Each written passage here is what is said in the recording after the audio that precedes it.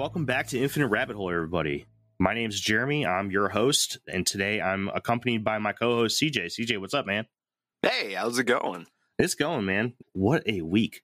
It has just been a crazy week full of crazy stuff, and I don't know what else to say. All kinds of crazy news coming out about the strange and the unknown.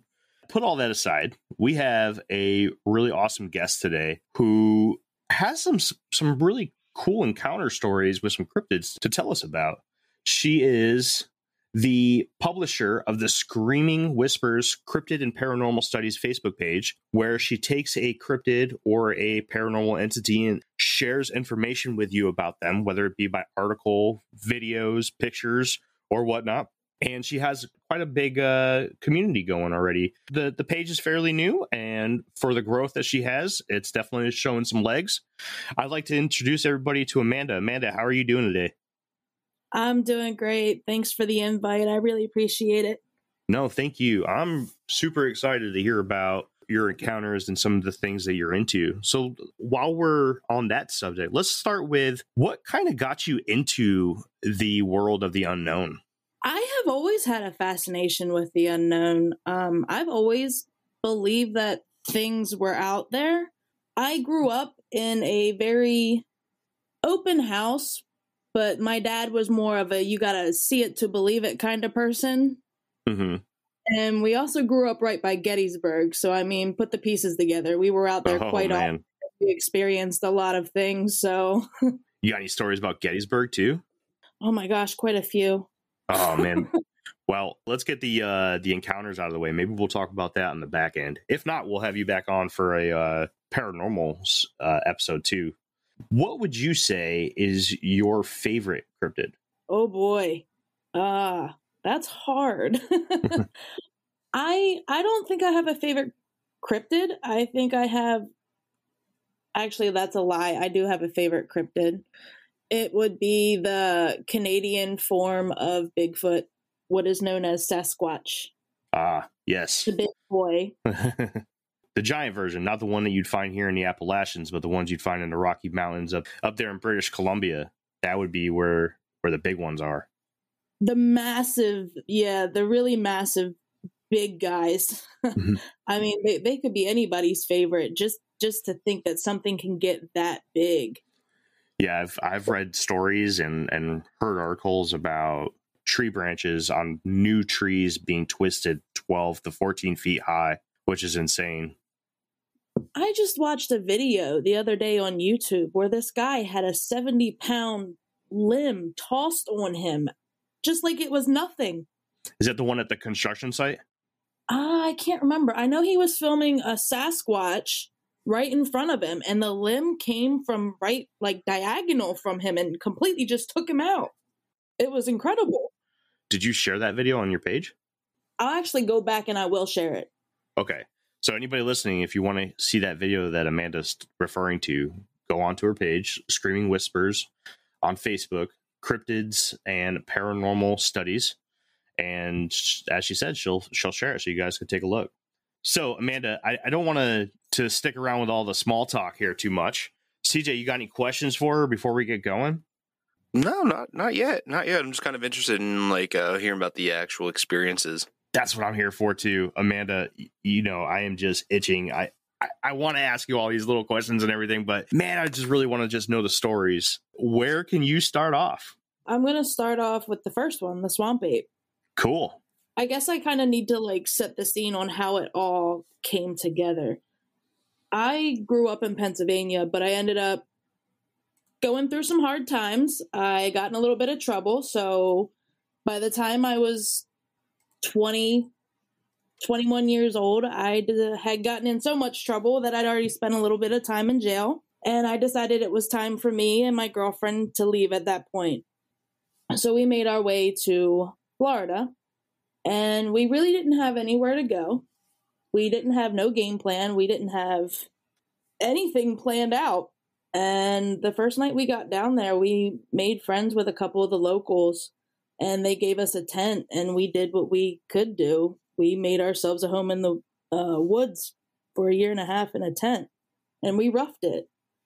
Unfortunately, the police down there were not homeless friendly, so you couldn't stay in one spot for very long, which made it very difficult because you lost a lot of your personal belongings. You lost a lot in the moves between spot to spot and the police raids down there. So we made the conscious decision to move outside of Plant City limits. Plant City is where we ended up down in Florida.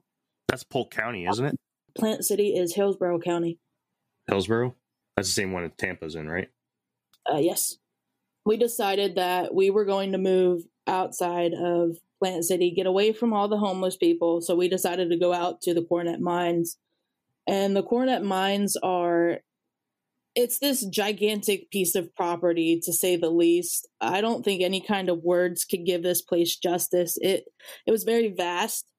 There was swamps out there. There was quicksand out there, coyotes, hogs, snakes, gators, you name it, swamp cabbages. It was huge. And the property, it was like pastures and stuff like that. And it had swamp patches in it. And it would be, some of the swamps were like a mile long. And then they would cut off. And then they would go to the next swamp.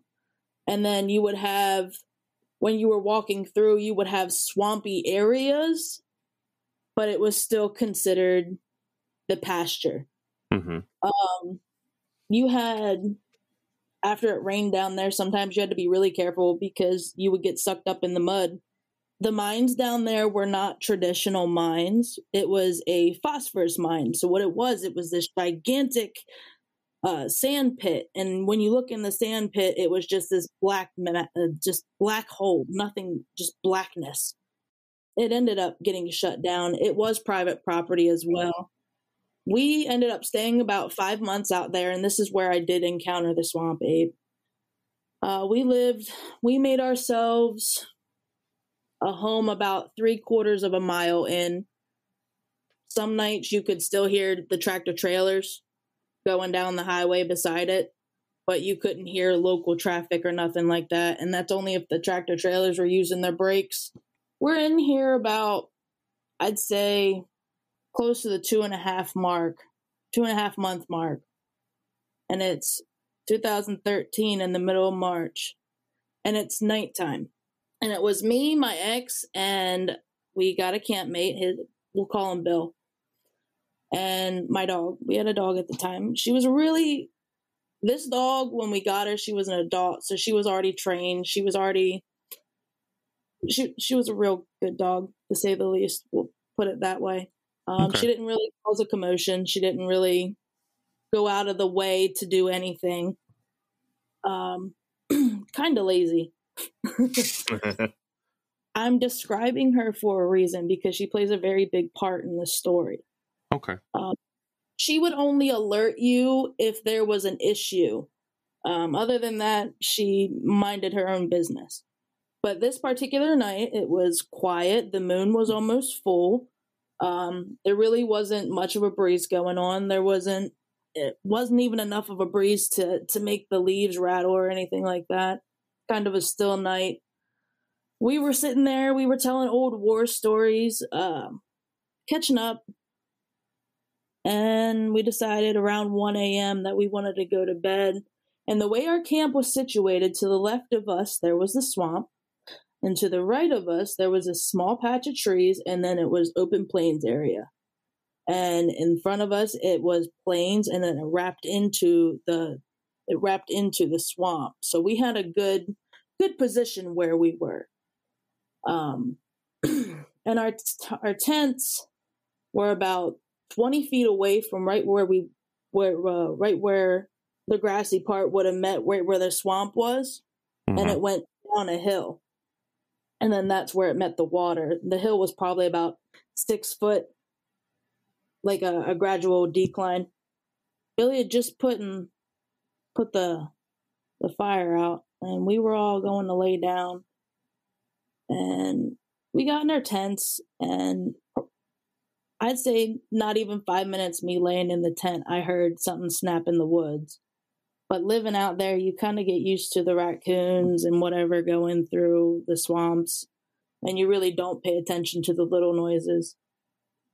About 15 minutes later, my dog started to growl, and I was in between sleep, and I was like half asleep, half awake, and right when she growled, I shot straight up, right awake, and I knew that there was something in the woods. At first, I thought it was a Florida cat, and I got really nervous because I knew that my dog didn't stand a chance against that cat.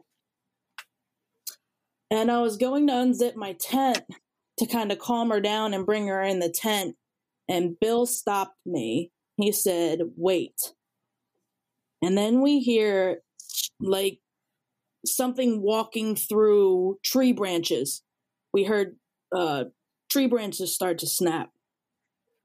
You couldn't tell then if it was bipedal or whatever. And he's like, "Don't move." He's like, "Do you have your pepper spray?" And I was like, "Yeah." He's like, "Okay." He's like, "There's something big out there." And he's whispering to me. And he's like, "Okay, I need you to be as calm as possible," because I had an image back then of, look at me, everything has to be over exaggerated and this and that. And I mean, typical young 22-year-old girl. Right. So I immediately was like, "Oh my gosh, I'm going to die. The cougar's going to eat us." And he's like, "I need you to just be calm, be quiet, get your pepper spray. I have the revolver, and I'm going to get out and I'm going to take the flashlight and scan the wood line." And I'm like, "All right, that's fine." So we both get out, and I grab my flashlight, and right as he turned his on and he's scanning through the wood line, we hear this massive tree break. And it had to be a high break because the way it sounds out there, you can hear everything. It's so flat. Like, you could hear a pin fall out in that swamp. Yeah. And it was ear piercing. It was not a dead tree that snapped. You can tell the hollow sound when it's a dead tree, and you can tell when it's a very live, ear-piercing split from a tree that wasn't supposed to break. I threw my hands over my ears listening to this tree break, and we started to smell something, and it smelled as if a skunk started to spray, and that didn't make sense. We could not make sense of why it started to smell like this. And he's bringing his flashlight across the swamp line, and about 20 yards out, there is a big pair of red eyes, about 8 to 8.5 feet off of the ground, staring at us dead on. And then we saw the whole entirety of this big boy or big girl. And it was not, and I say big boy or big girl because I wasn't looking for any gender type. I was looking at this massive creature right in front of me, standing on 2 legs, and it screamed at us, and then all of a sudden the smell was putrid. It was awful. I was trying to stuff my shirt in my mouth, and cover my nose. I can still taste that smell. Ooh. That was how bad it was. It was, let me describe this. It was like skunk mixed with a foul fish mixed with dirty laundry and feet. That's what it smelled like. I know what a skunk smells like, and that was not a skunk. And it screamed at us. This scream, and the way that it did it, it was this really low, and it went really high, way outside of any human range. It would be impossible for a human being to hit this range. Yeah. When it screamed, it did this really big whoop at the end of the scream, and then it almost as if it echoed in the background, but the background sound made a chitter, almost speaking sound. There was 2 of them. There was one standing right in front of us, and the one was standing way back at the other end of the swamp. That it was. Let me describe this thing to you. Yeah, please. Its eyes had to be the size of a $50. They were big and red, but I would say that they were red because of the reflection of the light. Its eyes were reflective. You said it was nighttime, right? It was. Okay. We had the light right on him. We're looking dead at this big boy, and we're frozen. It's frozen. It screamed at us, and we had no idea. Like, flight or flight did not kick in. When you're sitting there and you're looking at something that you're told does not exist, clearly this is not a human being that we are told is supposed to be a human being. Yeah. This thing is covered with fur. I wouldn't even say it was fur. It was like shag. It wasn't even very long either. It was dark brown, maybe a dark red, the way the light hit it. Its face, it didn't have much hair on its face. It had a mustache and it had like a beard, and the beard came down all the way into neck hair, all the way down over its shoulders. Its shoulders were a good 3 to 3.5 feet across. This sucker was muscular, very defined. Its hands, it could have took my head and smashed it like it was a berry in its hands. That's how big its hands were. And I mean, I don't have a big head, but that's how big its hands were. Jeez. I couldn't see its feet. It was standing in probably about a foot and a half of water. And it was holding on to the tree right beside it with one hand. Its forearms were massive. Massive. I got a question for you. Have you ever seen the Mayaka photos? No. What? Do you have access to your messenger right now? Yeah, actually. I'm holding my cell phone. I'm going to send you a picture. This is the most famous picture of a swamp ape, said to be a swamp ape, quote unquote. CJ, I'll send you one too. This is called the Mayaka photo. Oh, I've seen that. Yeah. Once you get that, if you get that, let me know if that's anything close to what you saw. Oh, yes, I've seen these before. Yeah. I mean, if you do any kind of research into swamp ape, this is the picture that you're going to see. It's called the Mayaka photo. So for anybody that's listening to right now, if you just simply Google Mayaka photos, and that's Myakka, you'll see the picture of the swamp ape that I'm referring to.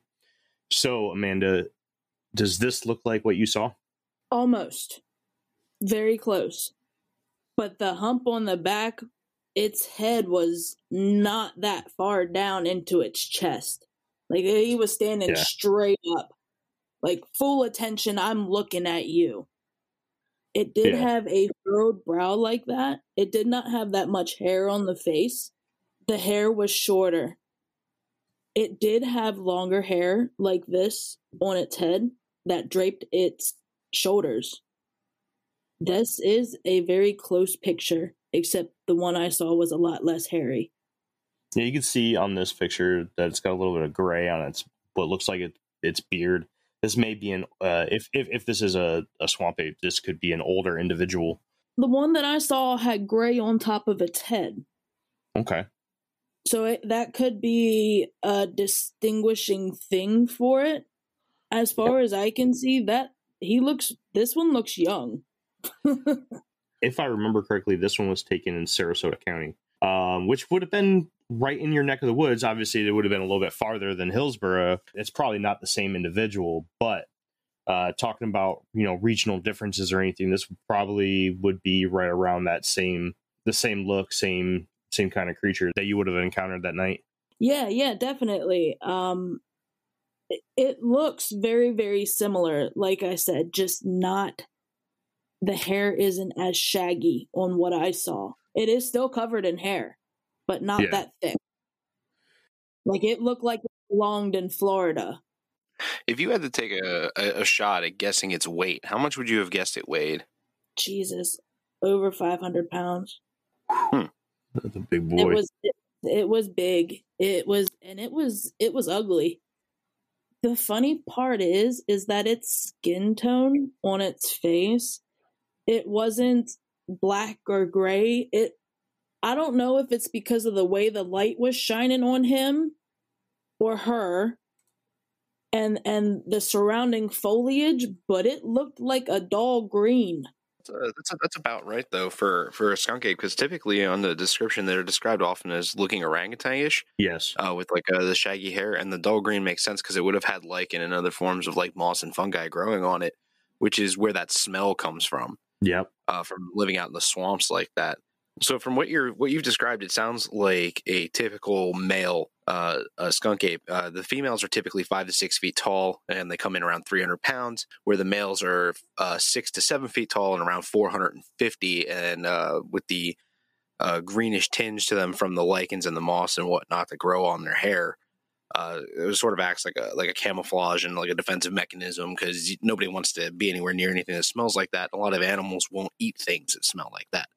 Right. So it's pretty consistent with a male, is what you're describing. Your description actually matches very well with the Honey Island swamp monster. Have you ever heard that? No, I feel awful. Oh, no, absolutely not. We're here to conversate. I'm going to share this on my channel. I love this. Absolutely.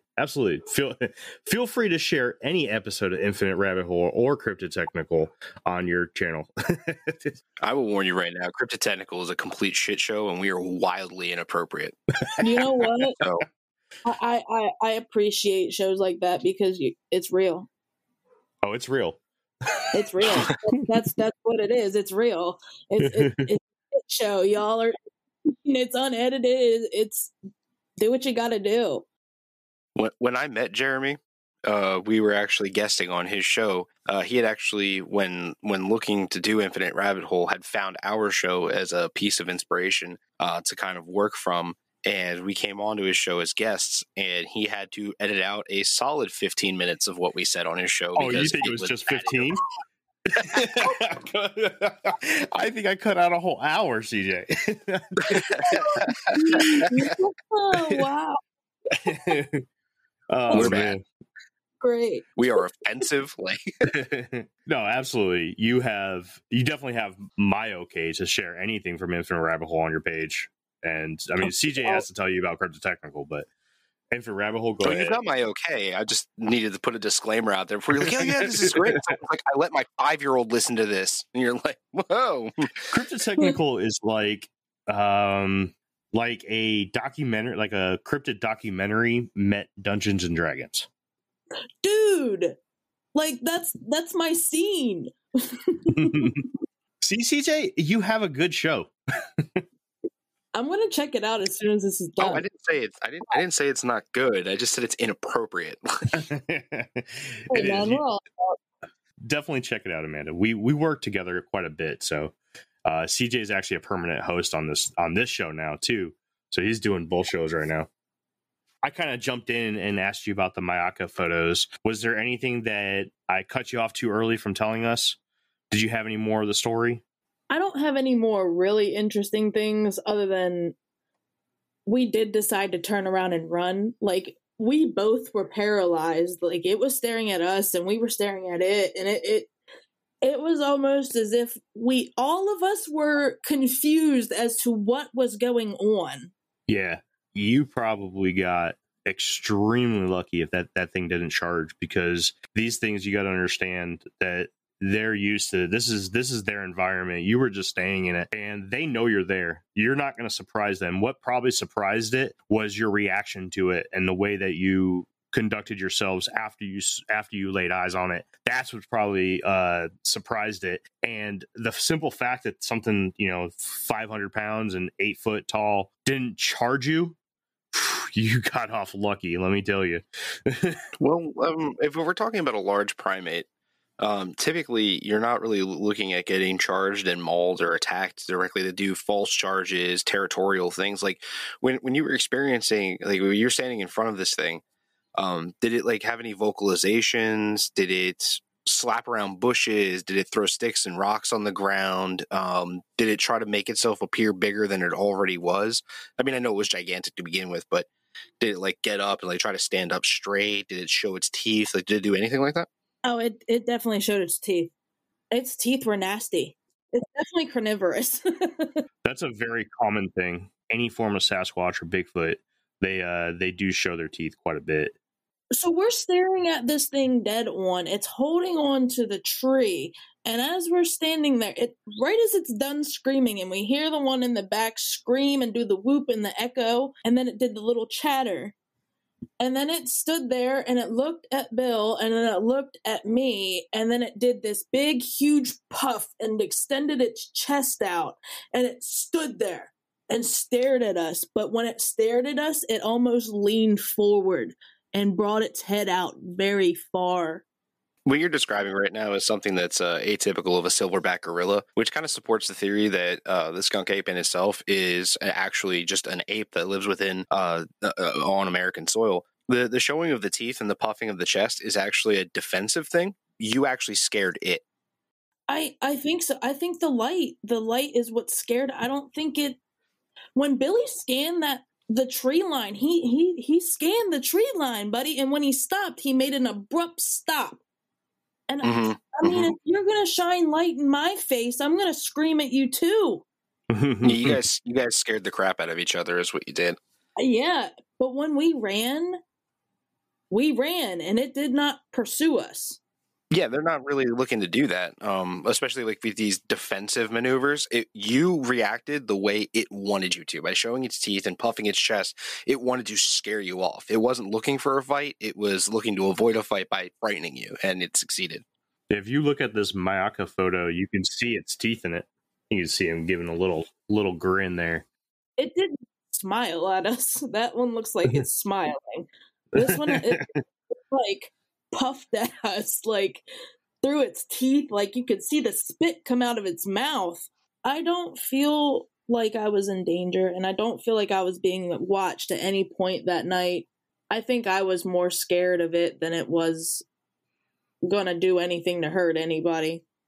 It had, you could tell by its body language when we first hit it with the light that it was just like, what the fuck? I apologize. No, you're fine. You're fine. I think it was after my dog. Really? It looked right at my dog when we first looked at it. I've read a lot of the Appalachian version of the Sasquatch, the smaller version, the one that's more menacing and likes to get into chicken coops and stuff. Those ones will go after dogs quite a bit. Swamp apes, I actually haven't really been able to read too much on swamp apes. A lot of the books that I have, they actually focus more on the first Sasquatch that you're talking about, the bigger one from the Northwest. Every once in a while, they'll talk about napes, they'll talk about devil monkeys, they'll talk about the Appalachian version, and every once in a while, they'll touch their toes in on the swamp ape. But unfortunately, there's not a lot of swamp ape material, especially when a lot of these books were written, to be able to reflect on. So that's interesting. I got to do some more research into the swamp ape and see if that's a typical thing that they like to do, is to go after these smaller critters, ones that are either farmed or ones that are pets to humans. So I got a few questions for you about this story. Sure. Bill, you said that this was a place that Bill was familiar with? Yes. Has he ever had another encounter like this? He has. Really? So he knew what this was when he told you to quiet down? Before we even got out of the tent, he said he smelled it. I wasn't paying attention to the smell. I smelled it after we got out of the tent, and then when we hit it with the light, I really smelled it. He said that was the reason why he told me to be quiet afterwards, was because he knew what we were about to see or what was potentially about to happen. He had an experience with them in the same place a little further up, and it was a more aggressive experience. Your dog is probably what saved you, actually. If it was going to act aggressively, because wild animals, they don't see dogs, coyotes, or wolves. They just see wolves. And typically where there's one wolf, there's a whole bunch of wolves, and even bears will take off running. So it probably saw your dog and went, "Where's the rest?" and then put on its display. And when you guys took off, it's a good chance that your dog saved you. I hear so many encounters, and I'm not even talking about the swamp ape, I'm just talking about Sasquatch, all of the different ones, and they're all, a lot of them are aggressive. I think they're opportunists, if you want me to be frank. I agree with you. I do think that my dog saved me, or whatever fate had it that night saved us. But if we wouldn't have heard that, I'm pretty sure we would have been an easy meal, or my dog would have been an easy meal, especially if there were two of them. And I'm positive that there was two of them, if not more. All I can go off of is what I know about the other versions, or the regional variants of Sasquatches or Bigfoot that are riddled across the United States and Canada. And what you see in the western part of North America and the eastern part of North America, their attitudes are completely different. So you were in the eastern part, but you were dealing technically with a southern Sasquatch. So I can't even begin to say whether or not that's a normal thing by them. But if you're talking about the typical Sasquatch, like the typical Sasquatch encounter that I've read is mostly, okay, I see you, you see me, I'm going to watch you walk away. And they kind of just go the opposite way. You see a lot of the teeth showing, the huffs, the puffs, sticks throwing, rock throwing, that kind of stuff. Usually that stuff is for when you don't actually have sight on them. But once you actually lay eyes on them and they lay eyes on you and they know that you can see them, that it's not, from what I've read, it's not usually a violent encounter.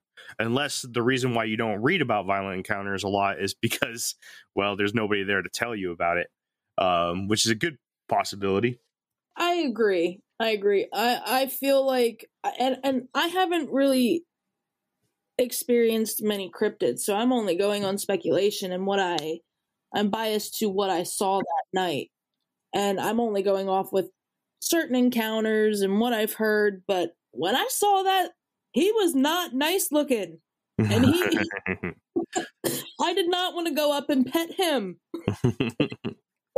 That's plain and simple. You knew that this sucker could come over and end your life at any point in time and bite your fucking head off. I'm sure he could. CJ, you got anything else about this guy? I mean, I imagine it was pretty scary, but in my personal opinion, I don't really feel like you were probably in all that much danger or beyond what you perceived as danger. Just because knowing primate behavior, like while things like chimpanzees will supplement their diets with meat and they're technically omnivorous, they do lean towards vegetation. I'm not 100%, but I don't think gorillas are really known for that, where something like a Sasquatch or a skunk ape or anything would be more closely related to a gorilla than, say, a chimpanzee or an orangutan in this case, as it's often described. But when it comes to the behavior, though, the behavior sounds right, and it sounds like defensive behavior. And it sounds like you caught it by surprise as much as it caught you.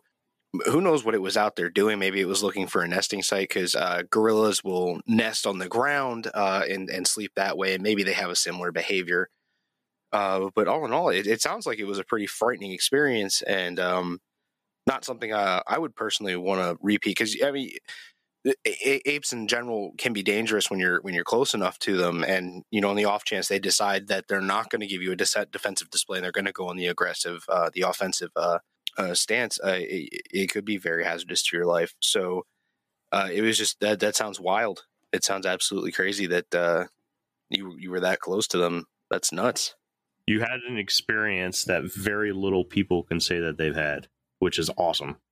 I feel privileged for the opportunity that I had, but I feel that doing something about it and trying to tell people, look, there is something going on, be it an American ape, that would be the more likely thing, that there is a such thing as an American ape, just like that there's apes on other continents. It would make freaking sense. You know what I mean?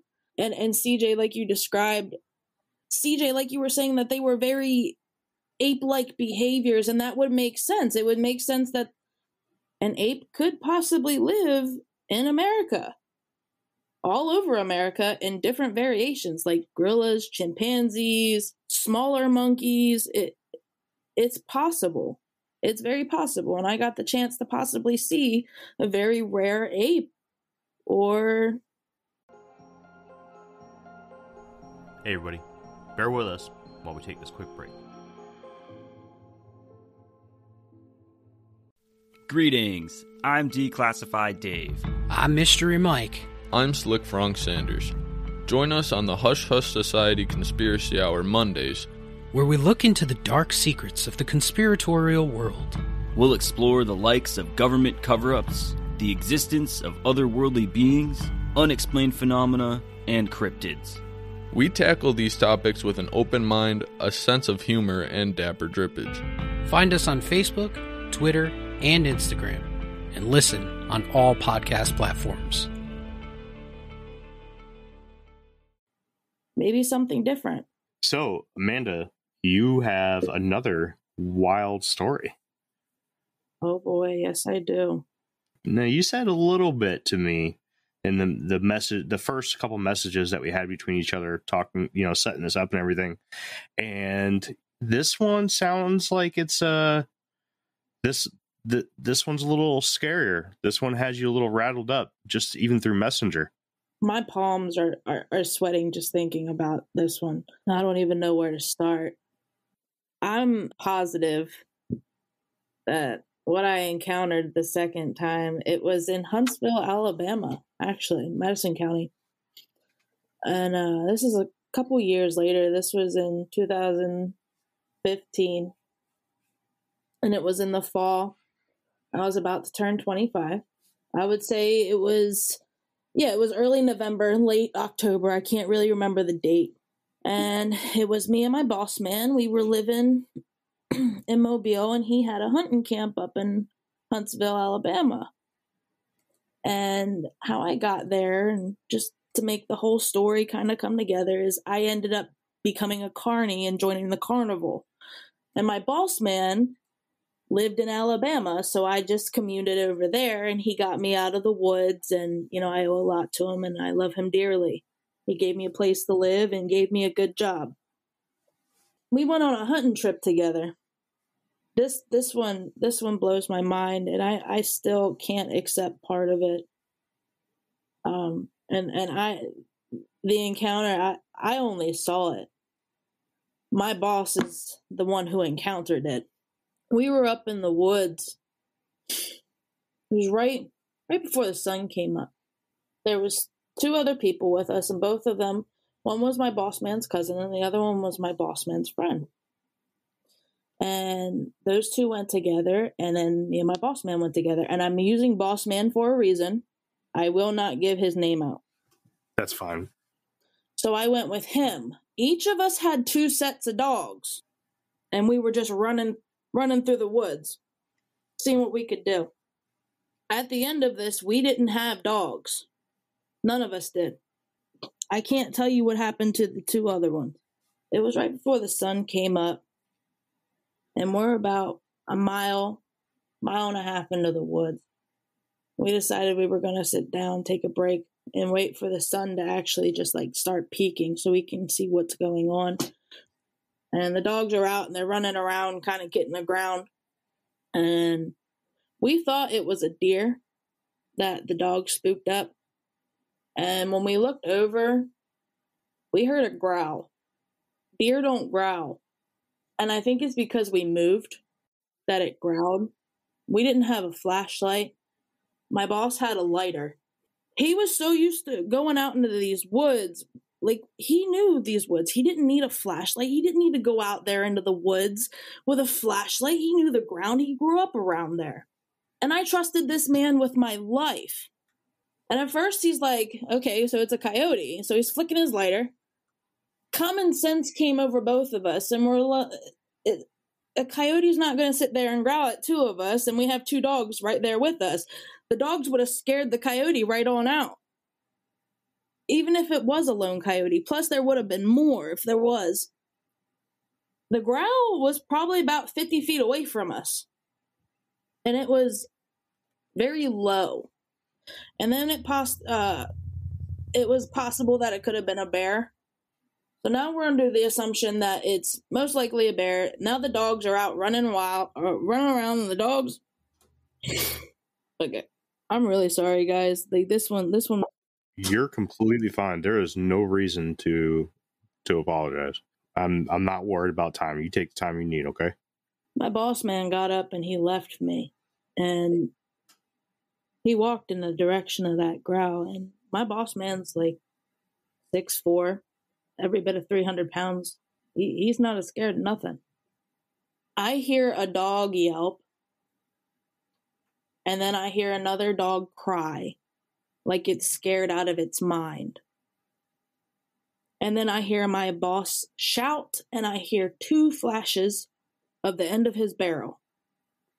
I can't tell you what he shouted, but all I know is that there was this massive creature. It wasn't a bear. The sun's just starting to come up, so you can just see what's going on around you. It starts to come down right in front of me, and as it's running right in front of me, it's probably 5 feet in front of me, and I'm sitting at the base of this tree trying not to move. It had a snout. It had pointed ears. It was not a damn bear. And I hate telling this story because everybody tries to tell me that it was a bear. It had yellow eyes. Its face almost looked like a baboon mixed with a wolf. It was not a wolf. It was not a freaking baboon. It passed me on all fours. And this thing was going so fast, if I wouldn't have looked up, I never would have seen it. It started making its way down towards where the camp was, and then it made an immediate left towards where the other guys were. And then I heard the other 2 dogs yelp and the other one scream, just like ours did. My boss man was ghost white. I was ghost white. We had no idea what the hell we saw. And the only thing that I could think of is, have y'all ever seen, what the hell is that movie, Dog Soldiers? No, ma'am. Go look at the effects in that movie on their werewolves, and that's on all fours is what crossed right in front of me. It was not I'm looking it up right now. A bear. It was not a wolf. It looked like a monkey wolf hybrid. It was huge. My boss hit that sucker twice with a 30-06. It didn't put it down. And it just kept running. Like it was never even hit. You said when you encountered it, it was on all fours. How tall was it? On all fours? Yes, ma'am. At the shoulder, I would say maybe 4.5, 5 foot. Okay. Almost as tall as I am at the shoulder. Do you remember anything in particular about the legs? I remember the hands. And what it would do when it was running, it would like grab the ground and propel itself forward. But I can't remember the back legs. This is an amazing encounter. This sounds like it's scary as shit. And I probably would have crapped my pants for sure if I was in your situation. Is Boss Man okay? Yeah, he's fine. It never attacked him or did nothing to it. He walked up on it while it was going to attack the dog. There's actually a couple stories out there of hunters that are trying to tree animals, and they end up getting attacked by Dogman. This is actually quite a common thing. It's definitely out there. You can find them. There's a YouTube page, what's it called, Dogman Encounters, I believe it is. The guy just sits there and he talks about all kinds of different encounters that are, I think they're all submitted to him, and there's a lot, and it's very interesting stuff. So let's talk about Dogman for a minute, because the more that I dive into the cryptids of North America, the more I hear, especially in like the newer ages, the newer books and stuff, you're hearing more and more about these dogmen, and dogmen is everywhere. I mean, this is the new Bigfoot. Realistically, this is what everyone wants an encounter with.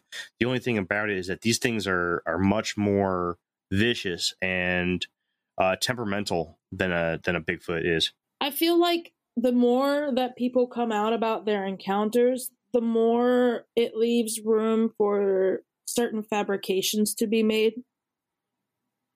Mm-hmm. So people have to keep a healthy skepticism, but also keep an open mind. Right. That's very important. When I had CJ on my show for the first time, it's actually kind of funny because the topic that we chose to talk about was Dogman. We talked a lot about his podcast, and then we jumped into some of CJ's personal encounters with some strange things, and then we talked about Dogman as both of our shows combined, talking about one subject.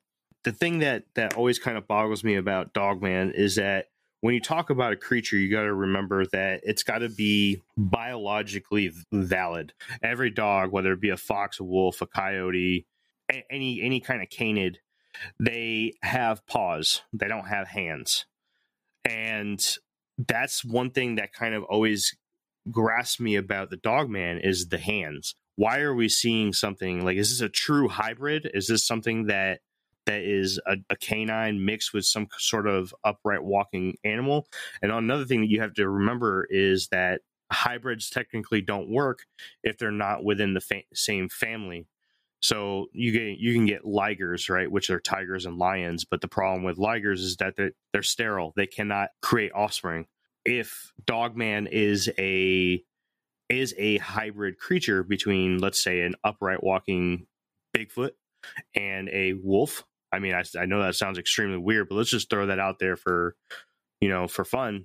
You got to remember is that most likely it can't happen because one's a primate and one's a canid, but even if it did happen, you most likely will get a sterile creature that can't reproduce, which means that it's the genetics aren't going to survive. So that only means that a Dogman has to be something that is genetically a Dogman, that is obviously canid in nature, like this is a dog or some sort of wolf creature that from everyone's point of view and description is that this is a lycanthrope, which is the technical term given to a werewolf or a Dogman, upright walking canine.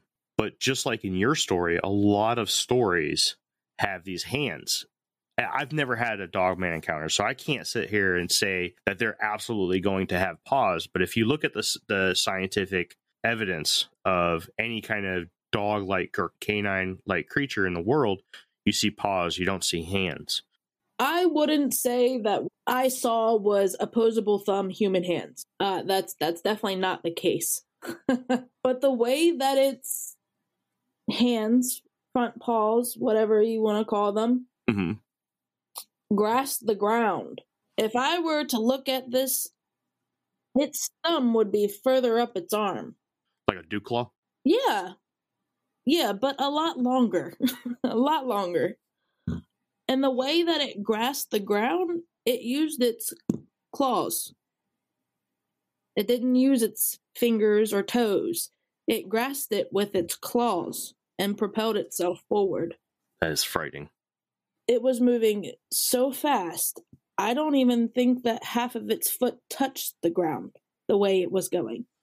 I hear certain encounters where they say they have opposable thumbs and this and that, and I'm right there with you. I don't think that's possible. But to have an overextended dew claw, absolutely. Now, I didn't see this thing run on 2 feet. I saw it on all fours, and it was no creature that I am familiar with. And the only thing that I could put with that is it looked like a werewolf. Yeah. I mean, it looked like a damn werewolf. I love cryptids. I do. I love urban legends. I love cryptozoology. I love myth, lore. But I'm telling you, with all these Dogman sightings popping up and people getting excited about it, and now you're starting to see some... I mean, I have yet to see a photograph or a video of a Dogman that I look at and I'm like, that is legitimately a Dogman, or that is a lycanthrope.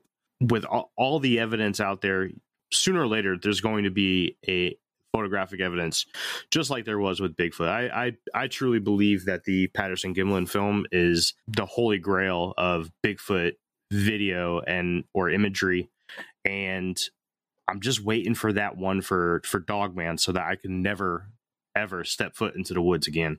We have other explanations, possibly from a scientific point of view, and then moving on to what people would consider like the less believable, where the dewclaw itself used to be down with the rest of the paw in a thumb-like position, and as evolution passed, it moved up. The thing is, though, is back when dogs were originally domesticated, that evolution had already happened. So it is kind of strange that something would have a hand, or even maybe like a talon type setup, like a jointed fingers would be strange along dog evolution. But I don't want to say it's impossible, because we do. I believe, and unless I'm getting myself mixed up with another cryptid, because I've covered almost 100 of them on my show, but I believe that natives at some point had stories of Dogman as well. So it's possible that with the colonization of the Americas, we push them further outside of their own territory and whatnot, and maybe thin their populations, because this is clearly a carnivore, and your ecological environment will only support carnivores to the food supply. So if the food supply is finite, there really won't be a large population of these things.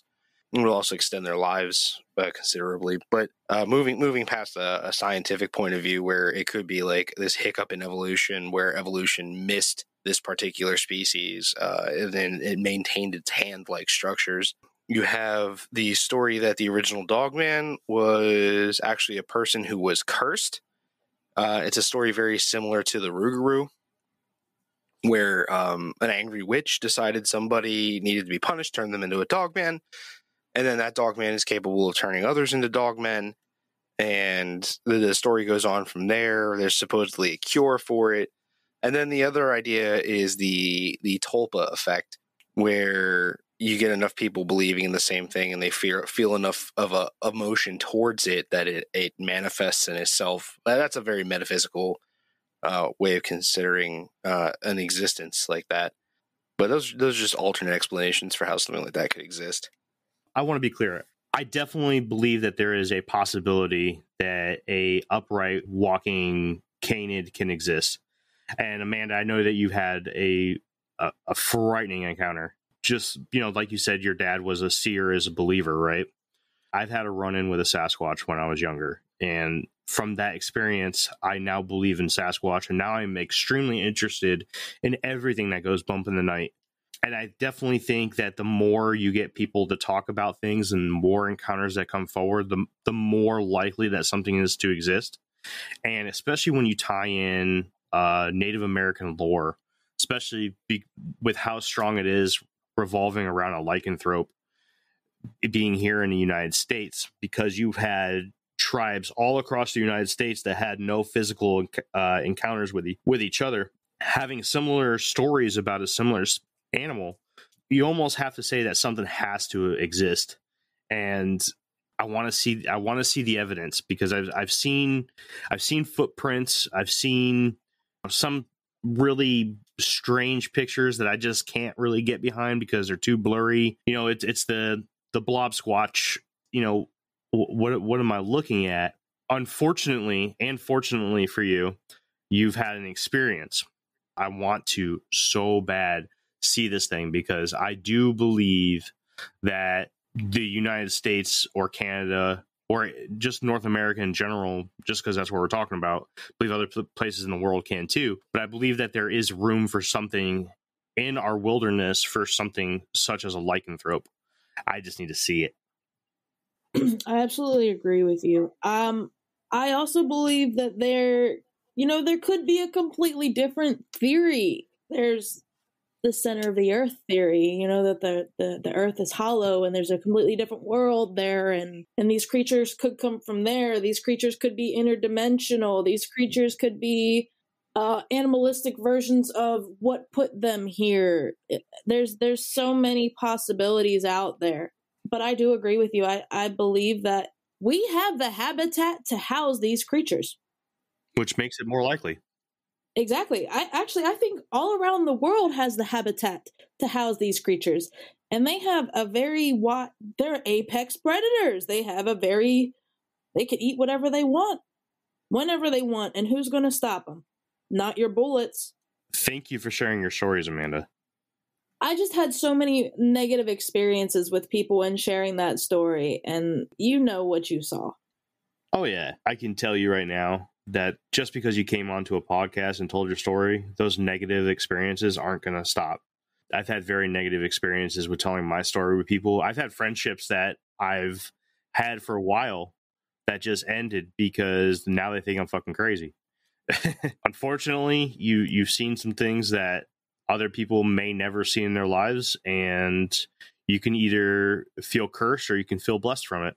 And personally, I feel like I've witnessed something that others will never see, and I think that that's a huge win for myself. And I hope that you can come out of this feeling the same way too, because let's look at the facts. The facts are that you're still alive and you're able to tell a story. That's what's most important. Yes, absolutely. I do feel blessed in a way. It's just that dog, man. I feel like some things, like, I wish I could have saw it under a different circumstance, not just running right in front of me like, oh God, I'm about to die. That's what I tell people too. You know, I was on this guy's podcast just a little while ago, and I told him my story for his audience, right? And he goes, "So would you ever want to see this thing again?" And I said, "Well, from my truck about 3 football fields away, I would love to see another one. In the woods 50 yards away again? No, not at all." Now I've seen these things. I have the knowledge when I do go back in the woods or whatever. I'm going prepared. I'm going with a GPS beacon. I'm going with all of these different things just in case I would get lost or just in case I would go into an awful situation where I need to go into survival mode. I'm going to have things where people could find where I am, hopefully that I'm still alive, or if not, they could find where I'm going to be. You know what I mean? Right. This has given me a great opportunity to be more careful, but at the same time, accept and know that these things exist. Makes you a lot safer. CJ, you got anything else for me, man? Just one question. You said he shot this thing twice with a 30-aught, right? Yeah. Was there blood on the ground afterwards? Shit, I don't even know. I was too spooked. Boss man went back up there, but I was done. Nobody. I was out. Okay, I was just wondering. I would have been in the same boat, though. Yeah, no. The bullet should have went through this thing. It there should have been blood. But as far as I don't know. And I don't freaking want to know. I wonder if this thing died. The way that it was moving, it could have been the adrenaline, but it looked like it was unfazed. Boss man could have missed it. I mean, you nail a deer with a 30-aught. Sometimes they'll run for 2 miles. True. Well, no, because when it went down and cut that immediate left, it went after them 2 other dogs. All the dogs died that day? Yeah, we didn't come back with any of the dogs. Just like with ours, we heard the yelp, and then we heard the other one scream, and then it was silence. And then when it ran down that way, we heard the yelp and the other one scream, and then it was silence. They didn't even get a shot off. This all happened in the matter of probably, when it was up by us, it happened in the matter of 50 seconds or less. Like I said earlier, I know what to look for in the woods now. I've done enough research, and thanks to you guys, I actually have new things to research on. That I am in the process of trying to put together a team and trying to get Screaming Whispers kicked up off the ground. You know, I really want to research these things and gather DNA, and there's a reason that we're not putting the pieces together. There's people out there that do have pictures. There's people out there that do have evidence, and they don't want to put them out for a reason. Yeah, you got to get into the Sasquatch and community. Actually, I want to say the 2 episodes right before yours. Nope. So the one before you is on phobias, and then the 2 episodes before that, episode 7 and episode 8 of season 2, I'm going to be interviewing, which I've already done. I've already interviewed him. A man by the name of David Thundercloud. He is a Bigfoot researcher out of Maryland. He knows his stuff, and he's talked to some really big names in the Bigfooting community. Once you hear that episode, he puts all his contact information. So keep an ear out for those 2 episodes, because they're going to be back to back. And reach out to him, because he's a really, really cool dude, and he's already invited us from this podcast out. I don't know if I got to try to convince CJ to go. I'm probably gonna end up going as long as the Navy lets me. Yeah, my brother's in a similar situation right now. I'm the one with the fun toys. Yeah, she just got all the cool stuff. Yeah, infrared, thermal, night vision, all kinds of stuff. Listen, I just got a tomahawk, and I'm so excited right now. So let's take a quick second before we do our outros and everything, right? Let's talk a little bit about what you just said. Why has every group of Bigfooters before us failed to prove the existence of this creature? I don't think they have failed. I think that people are conditioned that we believe what we're told. In all of our lives, we are told one thing. And when we are presented with evidence, castings, all of this, photos of this or that, audio recordings, they are slandered, and they are made to believe that these things are not real. So, Amanda, you think that they haven't failed. It's just that we've been brought up to think that they failed. We've been brought up to believe what we are told, unless you see it for yourself. And even then, you question yourself, because you were told that's not real. So there has to be some sort of scientific explanation for that. And I'm sorry, not everything is based on science, because there's some things that science cannot explain. CJ, why do you think that everyone that's come before us has failed to prove the existence of Sasquatch? World government. They don't want us to know. So let's talk about it then. Why do you think that the government, or the world government, wants to keep the existence of a creature such as a Sasquatch, Yeti, Yowie, Yeren, or any form of upright walking primate secret? Because if they reveal to us the extravagancies of these things, and that includes like aliens and UFOs and things like that, they would have to come clean about a lot more than just that. And to have the general public have that knowledge, we would at this point begin to question them, like, well, what else aren't you telling? Their whole system would fall apart. But why even deny it from the get-go? Control, because they can make you afraid of it. Oh no, it doesn't exist, but you're still seeing it. It's like mass gaslighting. You're not seeing what you're seeing. You're just crazy. Amanda, you seem to agree with CJ, correct? Or do you have anything else to add to that? That I completely 100% agree.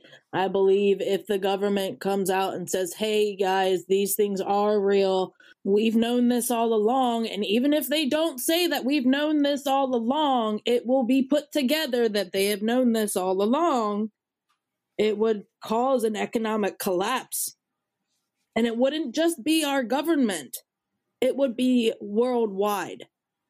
Amanda, thank you for coming on. I really, really do appreciate it. And before I let you go, I want to give you an opportunity to put out any contact information that anybody listening to this episode can get in touch with you, specifically about your Facebook page or any other groups or messaging systems that you might have, social media accounts that people can reach out to you about this kind of information if they want to talk to you about cryptids, if they want to talk to you about paranormal experiences or stories or news articles, if they want to send them your way. How can they get in touch with you? My email is always good. I always check my email. My email is Warnick, that's WARNICK 112790 @gmail.com. Or you could always hit me up on Facebook under Screaming Whispers. You can join the group. I also have a YouTube channel. It's also called Screaming Whispers. Both of these sites have just got kicked off the ground, so I'll be recording every weekend for my YouTube channel. They will be my personal encounters, and I'm just hoping that people write in or even just send me some research we can talk about. What direction are you planning on going with this research of yours? Well, as of right now, I'm doing a lot of computer research, but like I said earlier, I'm trying to put together some regional teams to go out and search for cryptids and search for fairies and search for stuff like that, because that's how we're going to find out what's true and what's not. We're going to find out for ourselves, because ain't nobody going to tell you. And you're always going to have that doubt in your mind unless you see it for yourself. You also got to be careful too. And you have to mentally prepare as well as physically prepare, as well as make sure you know your stuff out there too. Don't just go out there blind thinking you're going to find a Bigfoot, because one could be looking right at you and you would never see it. Once again, Amanda, thank you for coming on to Infinite Rabbit Hole today. It was a pleasure, and you really wowed me with your stories. Thank you. Oh, thank you. I appreciate it. Just trying to get the truth out there, yo. I appreciate it. That has been another episode of Infinite Rabbit Hole. Amanda laid out her contact information. If you have a question for her, reach out to her. If you're having trouble reaching out to her, reach out to me and I'll put you in touch with her. And we will see you on the next episode of Infinite Rabbit Hole.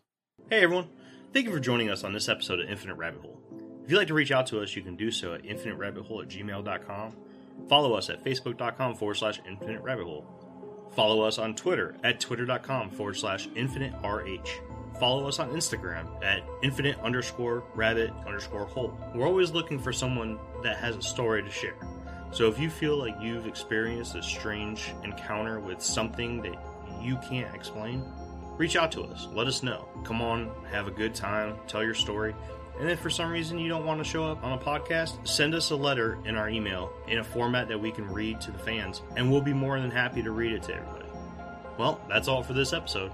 We'll see you next time down the Infinite Rabbit Hole.